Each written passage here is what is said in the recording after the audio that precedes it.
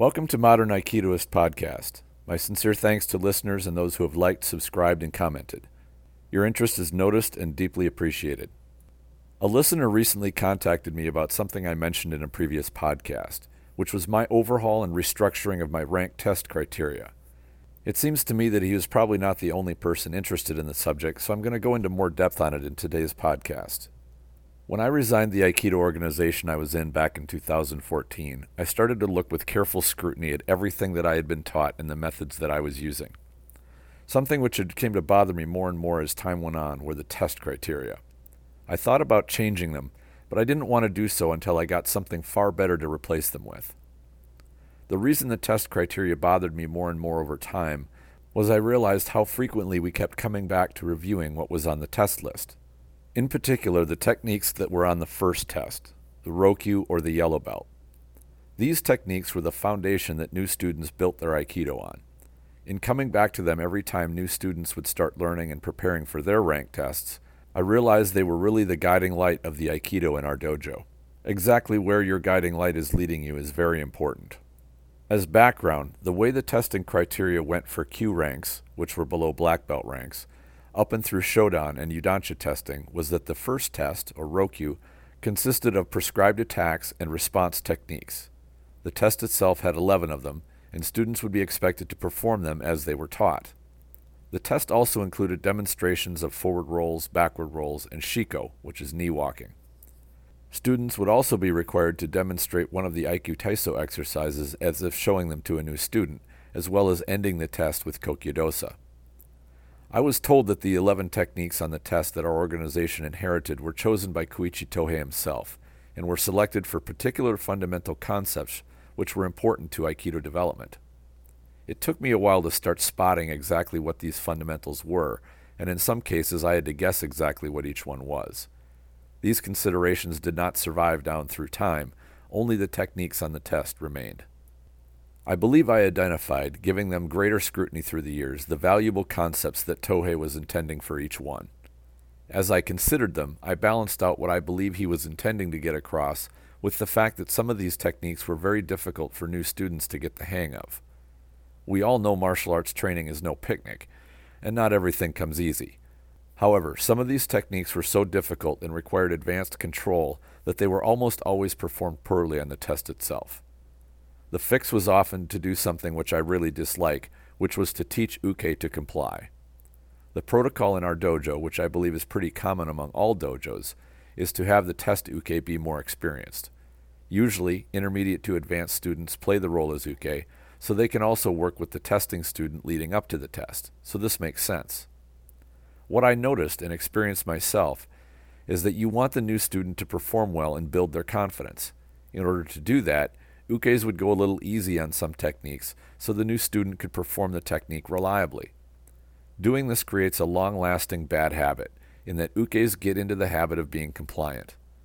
We never revisited whether these techniques themselves were the best fit for new students. I came to realize that most of the techniques were a poor fit for new students. Some were only mildly poor, and others had no business being on the test. The principles these techniques taught are solid, but after a lot of consideration, I found a better set of techniques which convey these fundamentals, which were easier for new students to learn and practice. These techniques don't require ukes to be compliant in order for nage to succeed with them. Admittedly, a few techniques that were on the original test were good fits for new students, so those I kept. There were two other major things I noticed about the test criteria. One, the attacks were limited to the typical stylized attacks that Aikido tends to suffer from. And two, the techniques were not self-defense oriented at all. Let me address each of these in detail. First, the stylized attacks.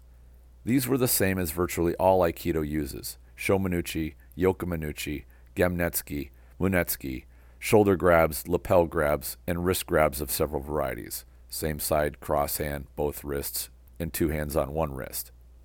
There were a few exceptions, even on the first test, with Ushirodori, which is a bear hug from behind, or a choke from behind, but these were not very common. I was taught what I'm sure most Aikidoka hear from their instructors, that the stylized striking attacks of Shomenuchi, Yokomenuchi, and Ski represent the basic trajectories of all attacks, and therefore provide adequate practice at dealing with virtually any attack, including kicks. This is partially true, but this limited repertoire of attacks is entirely inadequate for self-defense or full martial arts training. They are really only good for practicing choreography. My first and biggest problem is with Shomenuchi. We are constantly told that this attack comes from a straight-down sword attack to the head, which is a common attack with sword combat. Straight-down attacks are not as common as people who have not fought with swords believe they are.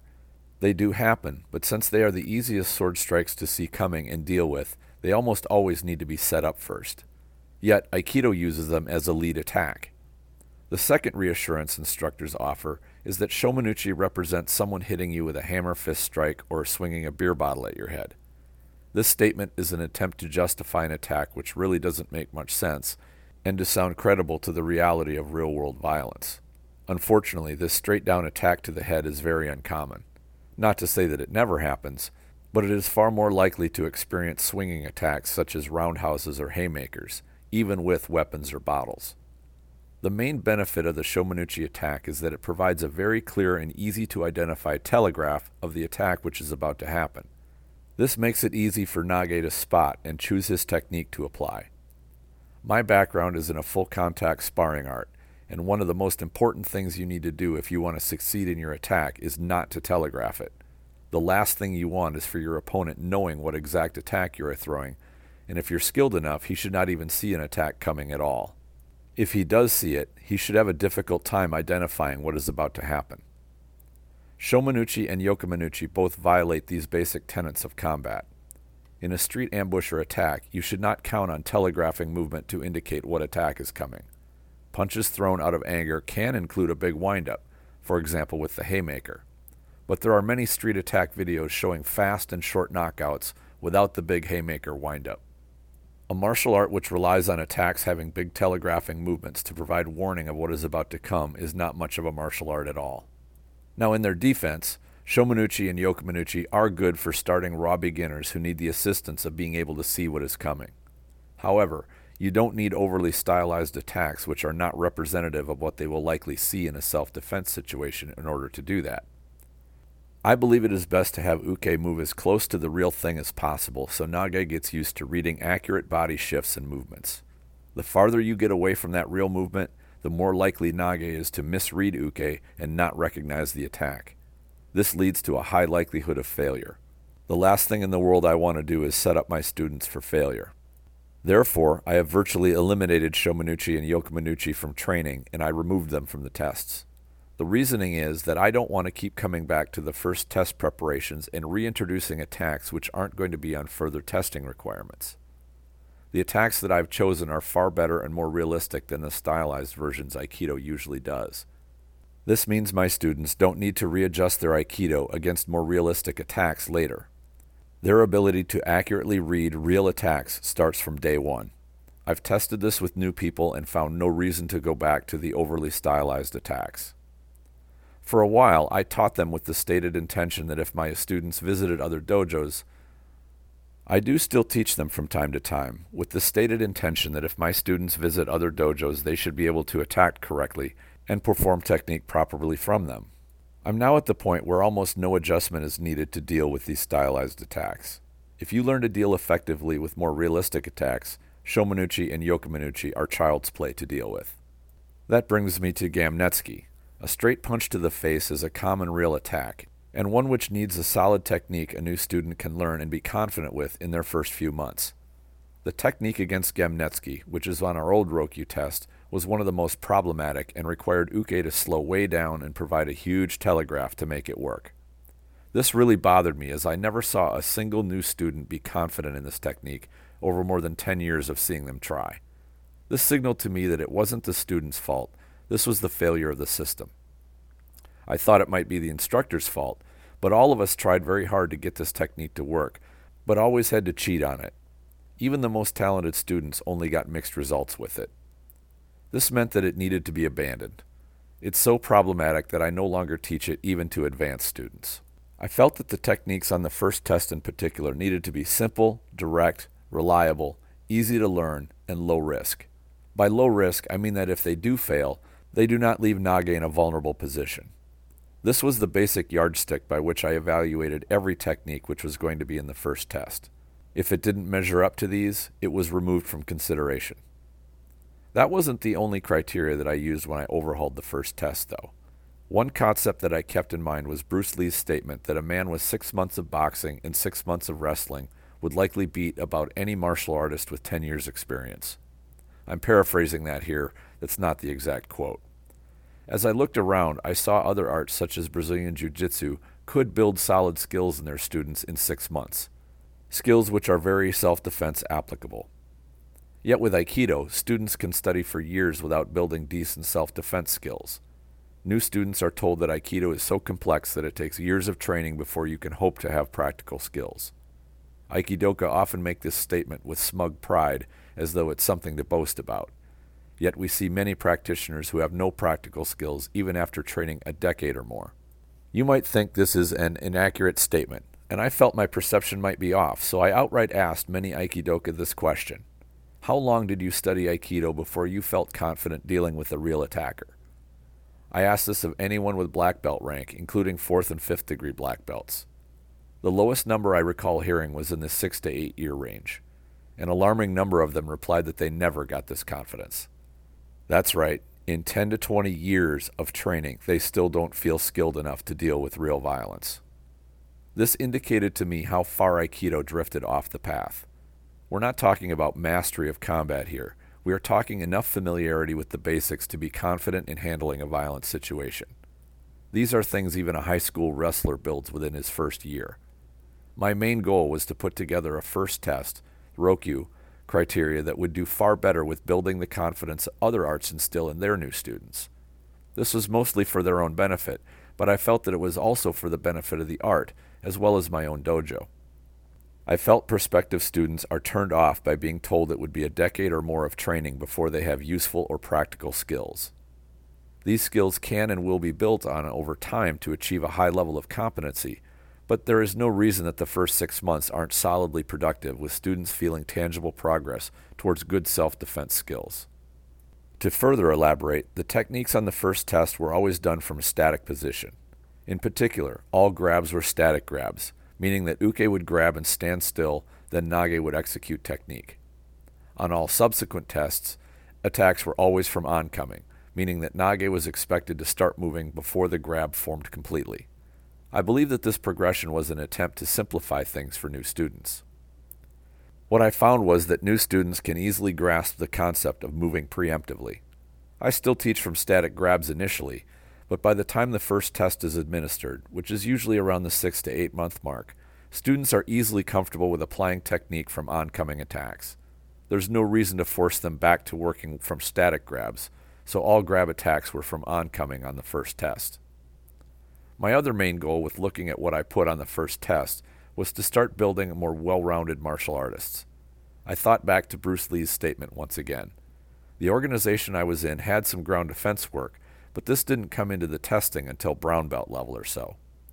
As I asked myself why, no good answer came to me. Instead, I asked myself if there was any reason not to teach new students how to survive the ground from day one. There was no reason not to. I worked closely with a friend who has a strong wrestling background and is also a law enforcement officer. He has used his grappling background many times and adapted it from sport to real-world application. He trained me and helped me build a curriculum of ground survival which is designed for self-defense. As we built this, I picked the fundamentals from that curriculum and included the most important portions on the first test. Another aspect of the testing criteria I inherited from my old organization was randori. The initial test had no randori, but each subsequent test did. The Gokyu and Sankyu tests included a 2-uke randori. The Nikyu and Ikkyu tests included a 3-person randori, and the Shodan tests included a 4-person randori. Because randori was fairly important to us, and we enjoyed training it, usually an extra uke would be added in. I recall starting with 2 uke on a purple belt test and having a 3rd thrown in midway, and 3 uke with a 4th thrown in on my Nikyu test. Anyway, randori training is something I took on with a passion when my instructor started having me teach classes. This started for me after I was a brown belt. My full contact art included melees, which were facing multiple opponents, so I had a lot of experience with how to do it. I took lessons that I learned and integrated them with my Aikido. Then I made them into teachable lessons. This worked so well that I can take even beginning students with no martial art experience and instill the fundamentals of movement to deal with multiple attackers from day one of their training. In fact, I've found it works far better that way. Get them before they build a fear or apprehension of Randori. The skills of Randori are far different than applying a single technique over and over again. The next logical progression was to change the approach of the original testing criteria and add the Randori element to it, even from the first test. Although I start training new students in multiple Uke Randori right away, I felt that it would be far better to merely have a single Uke attack Nage however he wanted to. This includes moving around and approaching, feinting or misdirecting to set up his attack, and relentlessly continuing his attack until he can't anymore. Nage isn't safe until Uke is down. This gives even new students the feel of dealing with a live and determined attacker.